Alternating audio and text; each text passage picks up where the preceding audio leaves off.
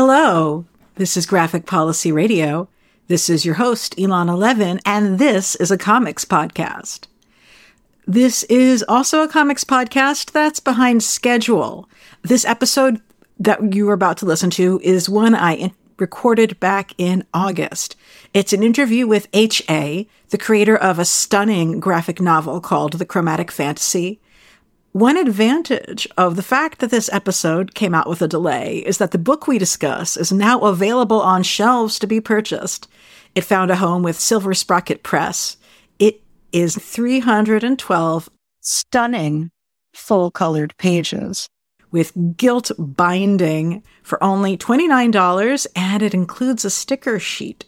You can get it from the Silver Sprocket Press website or from your local comic book store. And I'm so excited to be able to bring this to you and that other folks are going to get to read this comic now. Joining me for the first time is H.A. He is a cartoonist originally from New York State. His work is colorful, campy, and surreal, and combines fantasy with mundanity. And this is his first book, The Chromatic Fantasy. Welcome to the show, H.A. Hello. I'm so excited we connected on Twitter. And I think it was because you had tweeted something about that was sort of like the log line of your book of that you were working on. And I said, you're right. I immediately need to read this. I think you wrote like, I am writing a graphic novel about a trans man who fucks Satan to free himself from being a nun. Does that sound accurate? Yeah, that's how I've generally been describing it. So, and that was like I looked at your sample art and I said, okay, I'm going to support this. And what's so exciting is, I've had your digital version, and there's a print version coming out in October as well.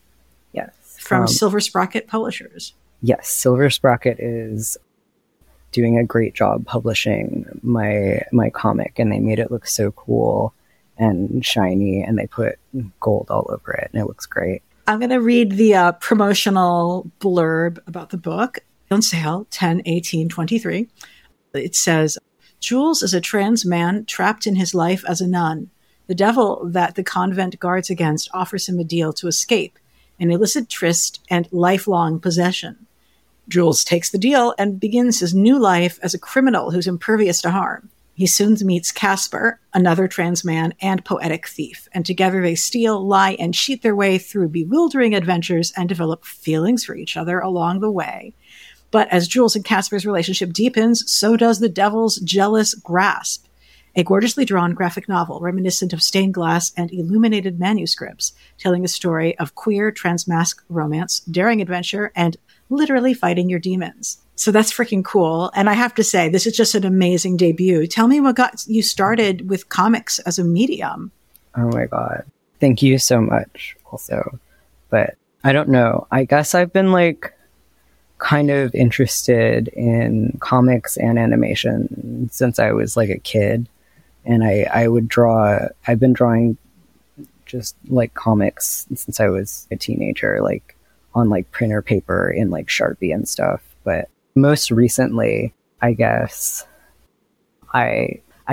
specifically how I got into comics now where I'm publishing it is that I went to school primarily for animation, and then I sort of felt not as interested in the animation industry as I thought, and there are stories that I wanted to work on and tell that aren't really going to be told through animation the way the industry is currently.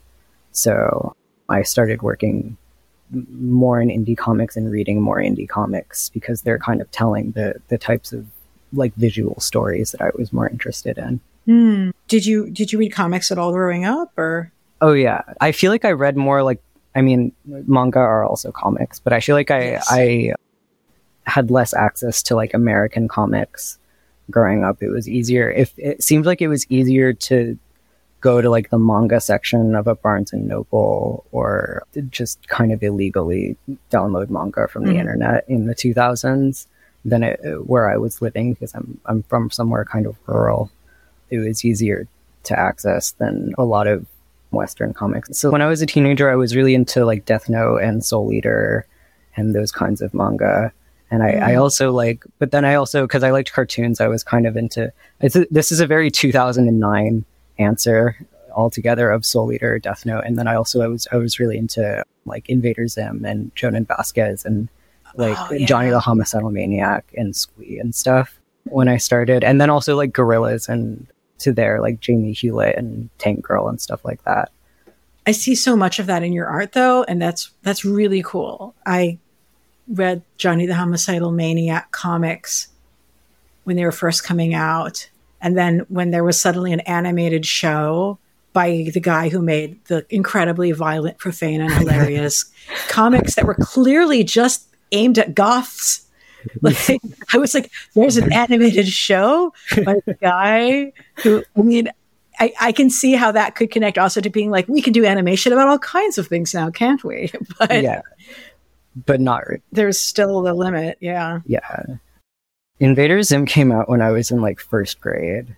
So I never read those things when they were contemporary. But like there's still like a very like teenagery kind of goth thing, like kind of even when they're like, how old would they be in 2000? Those are from the mid 90s. Yeah, they're from like the mid 90s. So they're like 10 years old or more when I was reading them, but it still resonated. Yeah, it was still resonating. That's good. I feel very validated by my teenage interests now. See, this is what I choose. Or I'm going to, oh man, what's the Tickle Me Helmos piece? Oh yeah.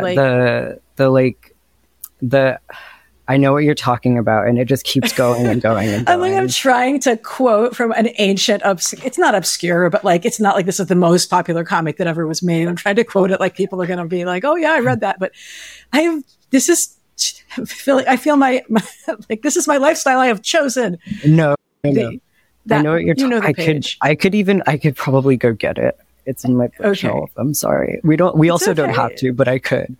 You could. I feel like we probably should if it's going to be easy because we have teased it too long. Is it handy for you? Oh my God, that's so funny. But yeah, I always think that I've always been obsessed with art that was from before my time. So why wouldn't other people be obsessed with art that was from before their time that happens to be from my time? Perfectly reasonable. So when you were studying animation and all that, did you feel like it informs the way you draw and do your paneling for the comic and stuff like that? Yeah. I feel like, because I originally wanted to be like a storyboarder specifically. Doing like straight up character animation is kind of difficult. One in case that's not obvious, but with storyboarding, I feel like I am kind of always thinking about that kind of thing when I'm paneling, where I'm thinking about like the concept of like an A and a B pose or something like that, where like one character is like moving from one pose to the next, from panel to panel. So you do a really good job of building suspense in the moments where stuff goes crazy and goes black. Like there's so many times you're reading a comic where something goes black and you're like, this feels cheap. But like every time you go black, I'm like, oh no. And then you bring in these patterns sometimes as the world resolves from a blackout. And it's just such an amazing tactic. And I think about how that pacing shows up in your work. I totally get it. Thank you. Well, I should ask sort of, how did the idea for this story come together? There's like a million things I was thinking about when I was making this, but like the original characters were that like came to exist because I was watching the movie The Devils, and I was really excited from like it's 1969, right? It's yes. Oh my God. Yeah. Okay. That was in my notes of like possible touch points. Is for folks who don't know, I'm a really big Ken Russell film fan, and The Devils is one of the greatest movies ever made. And it was like impossible to see, but you could actually generally find it now. So you should go out and see it.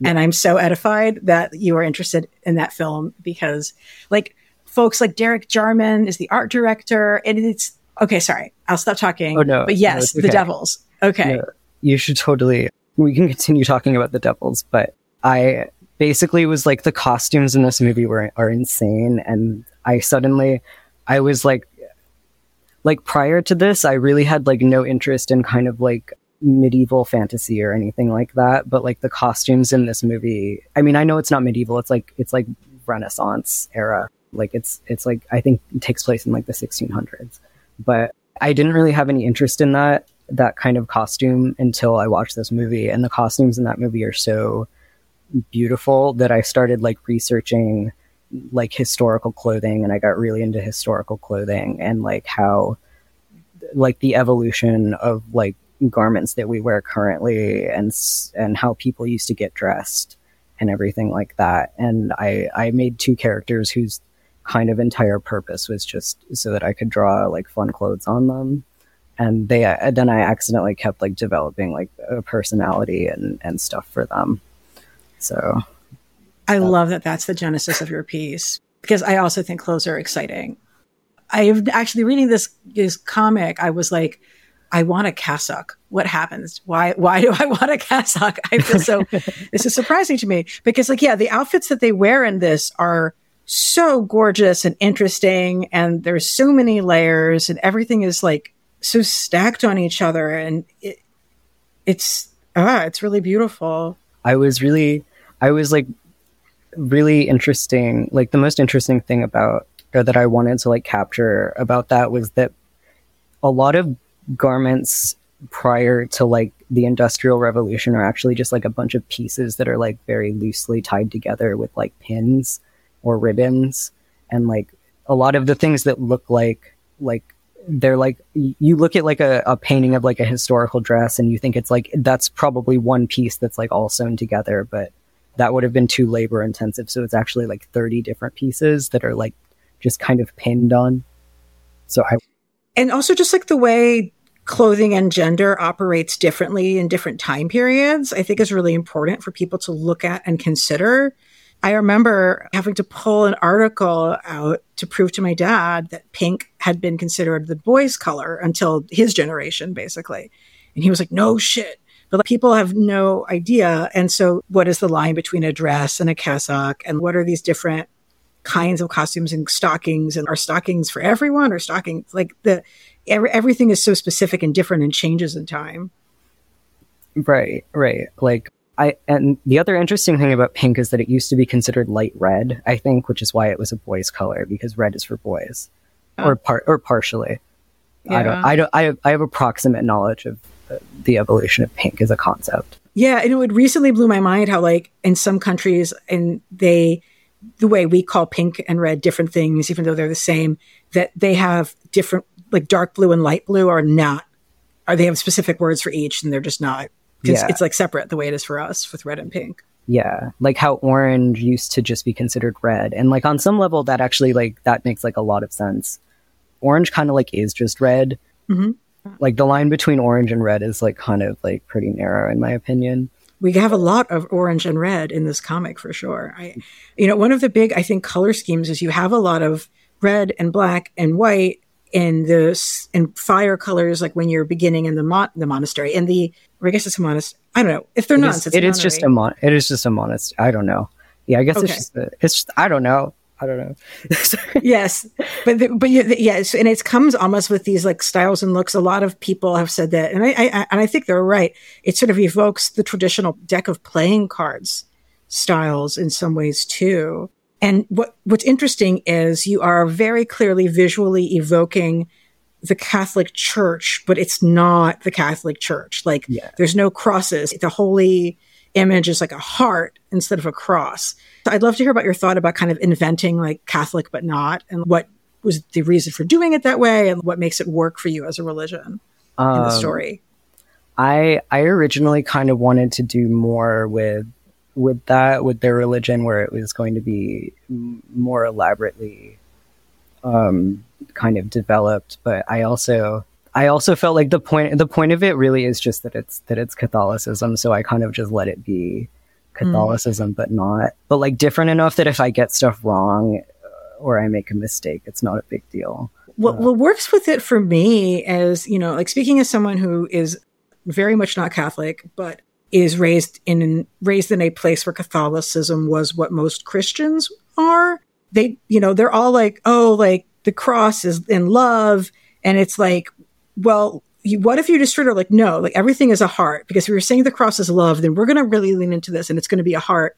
And even though it's a heart, it's still like this super toxic, destructive, violent force. Like even if it's a heart, that doesn't make it, even if it's love, that doesn't mean it can't be dangerous or hurtful or whatever. And, you have like hearts that are like at the tip of arrows. And I don't know, I didn't realize that it was going to be fictional going into the story. And at first I was like, huh. And now I'm like, no, I'm super on board with this. I really like it that way. Yeah. I changed it. I don't know why I made this change. For the whole like script part of me working on it, I had referred to that as the god of love specifically. And then I changed it to, I think, the god of keep, because for some reason, which was sort of, I felt like that was like a kind of fun, like sort of pun of keep, as in like the keep, like with like bows and arrows and for war. And also you're in there. And also you have to like earn being kept, like you have to earn your keep and like earn love and etc. And also love, like as the concept of whole saying like there is no hate like Christian love, like when I forget who said that, but that was part of it. Mm-hmm. But yeah, the love concept being illusionary and kind of manipulative and keeps you there, and there's no real love to be found anywhere in there, kind of thing. Yeah. But folks should also understand that there's like a lot of humor in this book too. Like there's the scene where he's being ravished by the devil, and he's screaming and, like, and because they're having like sex, but like super mystical sex. That the head nun is like, oh, he's probably torturing him now. There will likely be nothing left when this is over. But we know, because we can see that he's like, no, that's not what's happening. And it's played in a way, it's very funny. And like, there's definitely like a Mel Brooks humor to pieces of a lot of it as well. I don't know if that's if you grew up with his movies or not. Oh yeah, that was actually another major like influence. I kind of wanted this to be like Looney Tunes or like a Mel Brooks comedy type thing, but also it's like kind of serious and anime a little bit, and also it's kind of like boys love, and it's gay, and but it's also like, but they're also like Bugs Bunny or like yeah. And I think you've achieved it. I think it is all of those things. I mean, I just can't believe this is your first freaking comic. Good God. Now, I know you had said you originally were trying to make it sort of be like a contained single issue thing, but the story just kept like growing. And next thing you knew, you wrote a book that's like 200 pages, basically. Yeah, it's 300 pages. 300 pages? Good God. I mean, that's just astonishing for a first graphic novel book comic or any, like this is the first comic you've done basically, other than like some fan comics, right? Yeah. That's wild. The fan comics that I made were long. I started drawing fan comics kind of for money during the pandemic. And I kept like accidentally writing like 75-page comics like in like a month. But obviously that was when I was like unemployed and just doing that. And I had a job when I was writing this. So I was kind of like, why is this taking me so long? Because I accidentally wrote like a similar length fan comic in like a couple months, and I don't remember what this. By just drawing like really fast and not paying attention. But this took longer also because I put a lot more effort into it.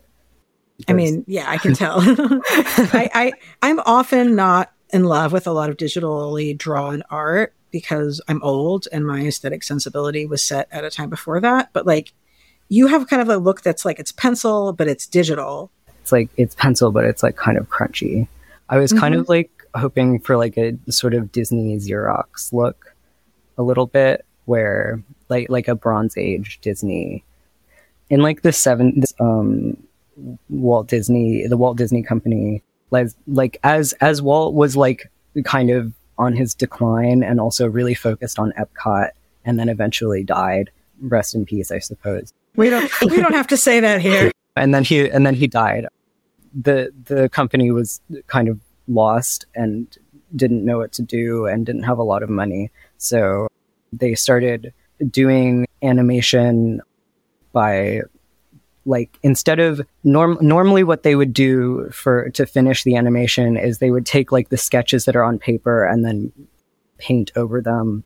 It would go to ink and paint, and the ink person would do ink lines, and then they would paint them. The paint person would paint them. But they wanted to. This is a long rambly way to say they skipped the inking step by just photocopying the sketches onto the acetate sheet with a Xerox printer, and that's why the Disney movies from the 70s are sketchy looking. It's super cool, and it was obviously save them time. And and I also know they recycled some lines from stuff as well. I recently saw. Yes, yeah, the sketchy lines to make it easier to paint. I kind of like followed a similar thing where I eliminated inking from my process, and I just directly sketch exactly what I wanted and not mess around with other steps, and then just do flats to save time anyway. And it really works. I really love it. I mean, this doesn't look like anything else. If folks are listening to this episode and you haven't taken a second to look at the art that is in the slideshow, or I'll probably link to the pages that have gone up. Take a second, take a look at this now. This is such a unique, beautiful look, and I think is just really a reason enough to buy the comic, beyond plus all of the story being great and funny and interesting and just really getting you in the feels. So much getting you in the feels. So yeah, you mentioned in the blurb, it talks about merging of fantasy and mundane, but there's also a lot of merging of the sublime and mundane. Like the characters talking with each other feel very modern in ways that are fun without it being like, I don't know. We've all seen stuff that takes place in the past that's a little bit too 23. I wanted to avoid the kind of like thing where it feels like we're playing D&D and we're being silly. Yes. But I also didn't want it to, but I also this is kind of low-key inspired by that Marie Antoinette movie that was extremely kind of historically inaccurate, where it's mostly 1700s France and everything, but they're trying to convey the vibe of how people kind of felt about Marie Antoinette by there's a part where they play Susie and the Banshees, and there's a shot where they have Converse sneakers mixed in with her fancy French shoes.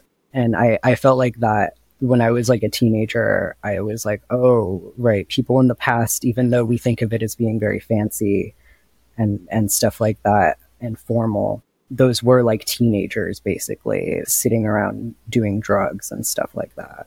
Mm-hmm. So I was going more for that direction than we're being silly in D&D. It's paced in a good way too, where it's during one of Jules's Dark Night of the Soul conversations where his self-doubt tries to convince him of the worst things in the world, and his self-doubt tries to get him to tell him to get a job at Starbucks so that he can get trans healthcare. And I love it. You asterisked in Starbucks unionized while I was working on this, and the trans healthcare might be removed as punishment by the time this gets to you, which as someone who I know people work at Starbucks so that they can get their, trans healthcare coverage, and they're punishing queer people for organizing this way. And I don't know, it just really worked to me to bring that in there, because I feel Jules's self-doubt figure of himself, Jules is the protagonist, sounding so much like what ours would sound like as people in the 23rd century, whatever century we're in, to sounding like us, really worked for me then. Yeah. Yeah. There's a couple different things I was thinking about with that. One of them is that I actually like reading old comics, especially old queer comics, and they make extremely contemporary references that as long as it's not I kind of like it because then it's like, oh, that was like what people my age were thinking about and what was funny to them back then. And I think that's really funny. So in like 20 years, if somebody reads this, it'll be like, oh, that's so 2023 or something. But affectionately, yeah, no, I totally know. Like, it was because, especially as queer people, like we're looking for these little moments of our history that like are a timestamp that shows, yeah, like what people were at and what they were struggling with in those times. So like, it's like dated in the right way. It's like, yes, in this year, 2023, this was a huge issue in the queer community, specifically in the trans community. And we're going to just have that. Like, I think that's really great. Yeah. Getting like trans healthcare from Starbucks is just like, this is what trans people were doing in 2023. And I think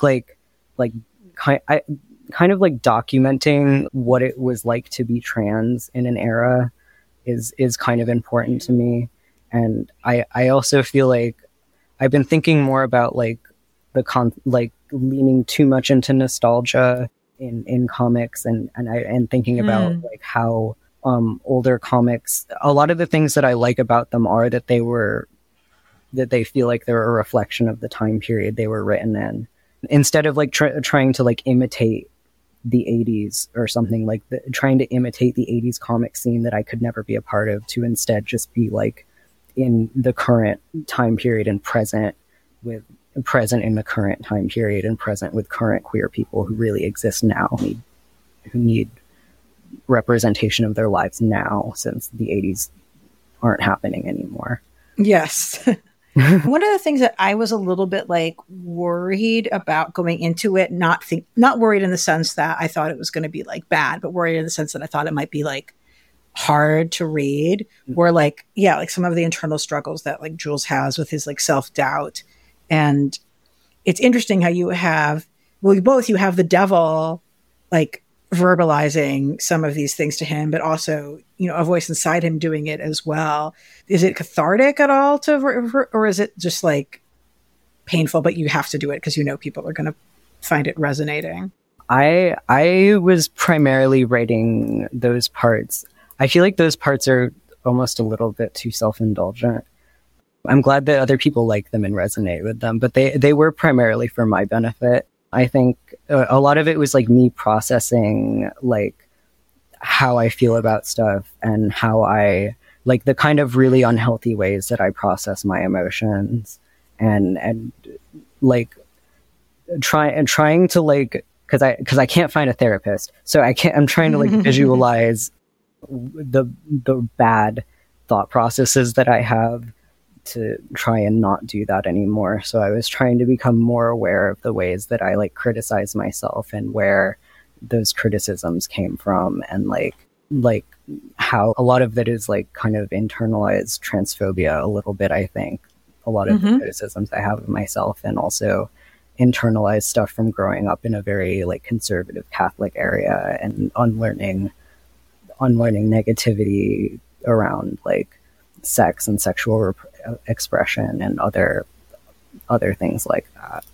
And yeah, and I feel like that all will also speak to people from a range of experiences too who are reading this. Not that like, yeah, like I really do see that as well. But no, not self-indulgent, definitely very, very resonant. I jumping around a bit. So we have Jules, our protagonist. Yeah. You have, you know, Casper, who feels very different from him, looks very different from him. And they have a really great dynamic with each other. And what was sort of the genesis for his character and for, you know, he's got his own freaking color scheme and like style. Yeah. You know?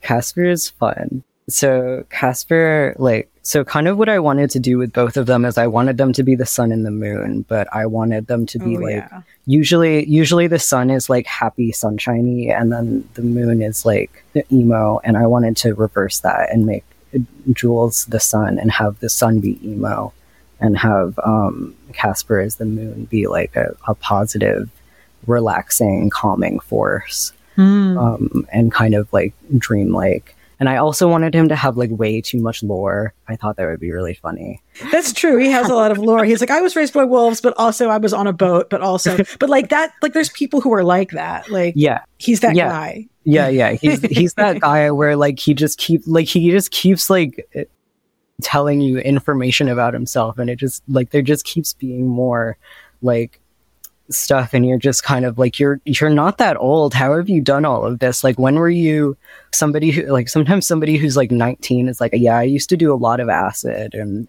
this stuff, but I'm better now. And I'm like, you're only like 19. When were you doing this, and how are you better now? Totally. Oh. So they have very different like they have like kind of opposite coping mechanisms for all of their problems. Like Jules is very much like very serious and perfectionist and like tries very hard, and has a problem where he like won't stop punishing himself internally. Mm-hmm. He's primarily learned to regulate himself through punishing himself, and he needs to unlearn that. Sorry, are these spoilers for my book? I don't know. No, I don't consider this kind of stuff spoilery. Yeah, I was going to say, like, you know, there are things that would qualify as spoiler, but this does not. Okay. To me, you know, no. And then Casper is kind of the opposite of that, where he kind of avoids his problems and doesn't like to think about anything that's going on, and doesn't think before he does things, and kind of lives in like a really like dissociative sort of state, in my opinion, and doesn't really think very hard about anything. Just kind of again, like very like dreamlike internal world. And it catches up with him. Like, you know, they both have their own, especially in the climax, which I won't go into the details of, but like, I think that really worked together. But I really do love how angry Jules is, how he's like little and mad and just like burning with anger so much. Oh yeah. I love an angry little guy. Mm-hmm. This is my favorite. One of my favorite kind of guys to write is just an angry little guy. You know, one of the things that I feel like is worth talking about in terms of their two leads here is that you have two leads who are both trans men, and neither of them have top surgery or what have you in the story, which you're like, yeah, you know, okay, this isn't the past, but it's a fantasy past, right? So I'd love to hear more. I obviously think that that's really cool and important, but I'd love to hear you talk about that decision, and the character creation. I always designed Jules to not have top surgery just because I'm personally not sure if I want top surgery, and I feel like it's really like it's like a choice that is very like politicized instead. Mm-hmm. Even though like any individual's like choice is just going to be a very personal thing, it ends up being like a really politicized sort of thing. So I ended up doing that partially just because I like to draw boobs. Sorry. Nice.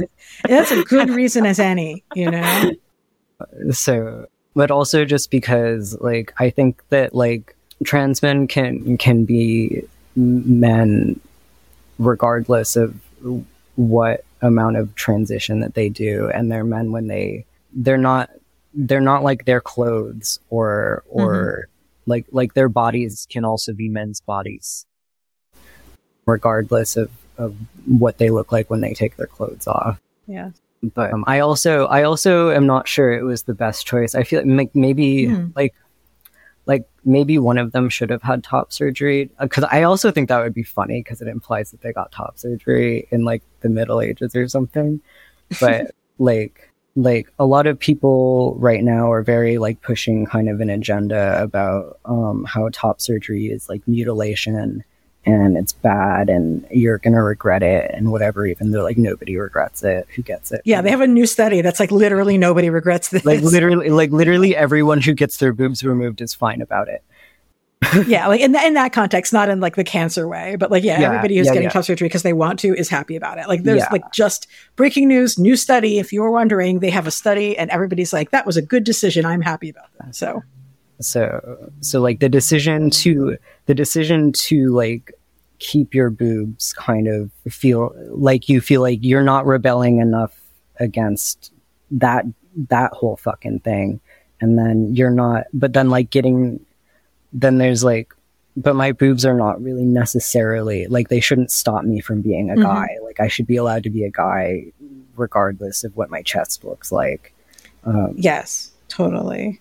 And I also I also just like the kind of like look of like someone being really masculine and having like their tits out. Like I like the look of somebody just like walking around the house like in their boxers or something, in the way that like a cis guy would, but they have breasts. I just think that looks like really, that's very gendered to me. I think that's really cool and fun and sexy. So I wanted to include that for like just kind of self-indulgent reason. That's a good reason for art. And I definitely feel like, yes, that's very gender for like a lot of people. You also have, you know, food is another visual delight of the story as well that you like I'm really want brie and charcuterie right now. And that pear looks amazing. How is food important for your visual storytelling?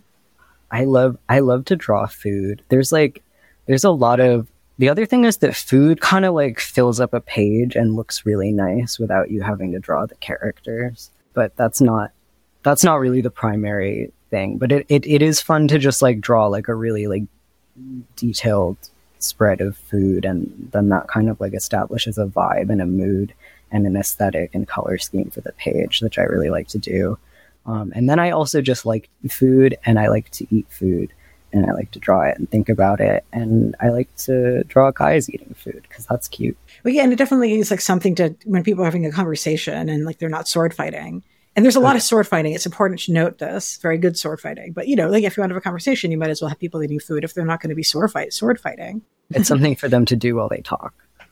Well, there's definitely mystical creatures and beings in this book as well. I mean, not only is there the devil who is real, but we have a couple of mystical animals and like monster design, including an animal that is very cute, which I actually don't want to go into the details of the cute animal near the end because that might be spoilery. But like, I'm like, that's like the one thing I'm like, But like, so when, with the sort of monsters and creatures and stuff like that, like where do you kind of source that from in your mind when you're creating those? I love to design a creature. This is actually also like my first thing where I'm designing just like straight up human characters. Like for pretty much my whole like teen life, I drew like mostly like creature characters, like and I really like to design like animals and creatures and stuff when I was growing up. But the particular ones that I drew here, like the dragon that's at the end a little bit, that was kind of just like, actually, are there particular ones that you want me to? Oh yeah, certainly the tentacle heart monster, for sure. That's kind of like a little bit of like a Don Bluth alligator moment, I think. And also it was kind of like, that one was kind of like impulsive. I had a completely different plan for that for my entire script, and then I kind of improvised that because I suddenly didn't like the thing that I put in there. That was originally supposed to be like a fire monster. I'm not sure. I needed there to be a creature, and I came up with a creature. And it's so cool because it's like a heart, but well, folks will have to see it. So, you know, yeah, color is such an important, I mean, and look, the name of the book is Chromatic Fantasy. So like color is like key and central to this story. Why is the book called Chromatic Fantasy? Partially because it's a very like the book is very colorful. I actually didn't name it after the Bach piano composition. Oh, I did not catch that reference because Bach definitely is not an artist from the 1960s through 80s, so I wouldn't have heard of it. It is a piano composition, and a very complicated one that I didn't actually know about until I started like Googling the name after I'd posted it. So, but we can pretend I did that on purpose. We can pretend I know about piano and that I named it after the piano composition. But in actuality, I kind of like, I was writing down like something like the blank fantasy. I was planning to do like a series actually a little bit where I was going to do like the like crystalline fantasy or etc. fantasy for the title of each book, and they were going to be very short, but I didn't do that. And then chromatic, partially because it's like rainbow, like the book is rainbow, and also I wanted it to be like the rainbow fantasy without being like obviously like the rainbow fantasy like isn't gay, but like not like not like too like overt about it, because I feel like I feel like the rainbow flag has been like kind of co-opted by Target a little bit, and like other capitalism and rainbow capitalism. And I feel like the original kind of like edgy vibe of the rainbow has kind of been like lost its like tooth and place and stuff like that. And I wanted it to be rainbow and gay and like feel edgy again. It's not about the Lady Gaga album. Wait, what Lady Gaga album? Chromatic. Oh, okay. Oh, yeah, I heard of that. It's okay. Yeah, but you have like a whole plethora of color palettes that you play with. I mean, not just based on characters, but to different settings and stuff like that. And it's so appealing. Like the world shifting between these different color schemes, it like makes me want to have clothes in these different specific color palettes. Like this is like that trans-dimensional being woman's color palette versus the Jules color palette versus the Casper color palette, and they all kind of run together so thoughtfully. Like in some ways, like I can't really talk about the aesthetics of this because it's so color rich. Although I will say to readers, one of the things I was very much struck by at the chapter pages is how much I remember William Morris is a British textile designer, poet, artist, and a fantasy writer, although I didn't know he was a fantasy writer. But predominantly, I know his textile designs from the British arts and crafts movement. And, like, it was definitely, his work was very influenced by Aubrey Beardsley, certainly, but just these really rich, detailed botanical patterns where it's like it's botanical, but it's also geometric in these title pages. And each one of these title pages would be a gorgeous poster. Thank you. I was, for the title pages, I wanted them to look like manuscript pages, like from medieval manuscripts. The Book of Kells stuff too, yeah. Yeah. Like, so that's where I was primarily drawing the like graphic design aesthetics from and the lettering aesthetics. And then for the rest of the book, I was thinking a lot about, I was also thinking about those sorts of aesthetics for the entire book, so that the whole thing kind of felt like a manuscript. I kind of wanted the whole thing to feel like a medieval manuscript, because I think the idea of a medieval manuscript that's kind of full of demon sex is really funny. So yes. I wanted it to look as much like that as possible. They have some demon sex in them too, so they do sometimes. They do have demon sex in them, but they could always have more. They could always have more. There's not quite enough in there, I don't think.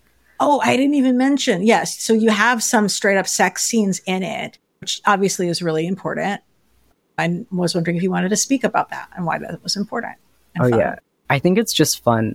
A lot of what I was writing about, like my thought process for writing is I kind of wanted to get out of this book the things that I would get out of fan fiction when I was younger. And something that I appreciate about fan fiction is because a lot of it is kind of just porn, is that it's like angsty and like the author like venting through like through like anime characters or something, and then they also are having like really elaborately detailed and like emotional sex and stuff, and it all kind of becomes like one whole thing. Sorry if that's kind of like tacky, cheesy, or no nerdy. I don't know, but like that. Like that was really important for me, like discovering gender when I was much younger. And also sex is just part of like being alive and being a person and interacting with people. I mean, not everyone you interact with, hopefully, but like it's part of relationships, and it's part of how people interact with each other in a relationship. So, and how they have sex is important to their relationship. So, yeah. And if you have a story where people are dealing with overcoming sexual shame, like it makes sense that there will be sex. Yeah. Also, you can't have Jules get fucked by the devil to stop being a nun if he doesn't get fucking fucked by the devil. That's just, yeah. And also I wanted there to be like a contrast between the sex that he has with the devil and the sex that he has with Casper, where the sex that he has with Casper seems like they're both having a really fun time. And they're just having fun together. It's really important. It was really important to me to make the sex look like they're like also kind of just be like they're hanging out, like they're just having a fun time together. Like it's part of just hanging out. It's not like this like mysterious otherworldly thing. Like the sex with the devil feels like a mysterious otherworldly thing that shouldn't be happening, and then Sex with Casper feels more like just two guys hanging out, just two guys being dudes. Totally. But yeah, one of the things I really like though too is that like, you have this question of like, well, like Jules does something that he needs to do to survive. And does that mean that he has to keep sticking by that even after it's no longer helpful to him, even after it's not useful for him? And like, we're like, does he get to like, let that go? So. Right. Yeah. One other movie so my notes were like The Devils, and also, did you see The Little Hours in 2017?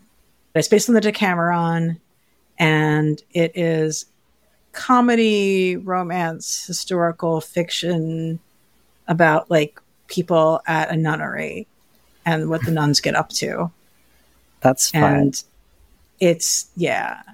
And like the ways in which the nuns are terrible, but it's Aubrey Plaza in it? Yes, she is. That's really funny. She is a major character in the story. Yep. But yeah, I had a bit of vibes from that. Yeah. That movie does not have the amazing... That movie has good art direction, actually, but nothing can come close to The Devils, the Ken Russell film. Just... The Devils is crazy. The Devils, like, rewired my brain. Like, it, like, changed me, like, as a person. Okay, talk to me about that. That movie's crazy. I don't know. Like, there's just, like, the way that, like, color composition works in that movie. The way that, like, the use of, like, black and white also, like, the, like, kind of... I'm just looking at it. I can't... Like the tiles and stuff. Yeah, like, the tiles and stuff are crazy. The arrangement of colors and the arrangement of people in every shot, where there's like a group of people and they all have like amazing outfits, changed my life. And also specifically the scene where they're like all of the nuns are like kind of going insane in the church and they all take off their clothes and they're naked, and then the French guy the gay French guy who's based off a real gay French guy whose name I probably should know because he's gay, comes in and he's like, and he like kind of like makes fun of the whole thing, and then he's like, okay, have fun, ladies. I was like, this is like my favorite thing that's ever happened in a movie. But like you have diamond patterns and grid patterns. There's such a thing in your art for this, and you can see them in so many of the shots of this film too. And then the archways, because that's part of like religious art anyway. But yeah, that movie wrecked me. Like I cried a lot at the end, even though like knowing what it's a historical story about a thing that actually happened. So it happened just like that. I mean, probably not quite as fabulous as that, but it did happen. I mean, they did like to just execute people by accusing them. They did just like to accuse people of being witches to execute them for like many hundreds of years. They love to do that. I mean, basically like this priest who's famous for actually protecting people and like trying to get tolerance between Catholics and Protestants. It's framed as secretly seducing people and being terrible, and they want to burn him at the stake, but it's for political reasons. Yeah. It's totally like in a real world, the rich getting people to fight each other to distract from the people who are really stealing from them, but based on a real story. But yeah, like and a movie the fact that the movie has an X rating is ridiculous. Like, this is an R movie. I've seen the X-rated version. This is an R movie, but okay. I definitely think the religious... It's not as edgy as I thought it would be, to be honest. Yeah, no, I'm agreeing with you that I'm like, okay, like I can see how this could have been banned in like the 70s, but I don't think it's like gonna kill anybody now.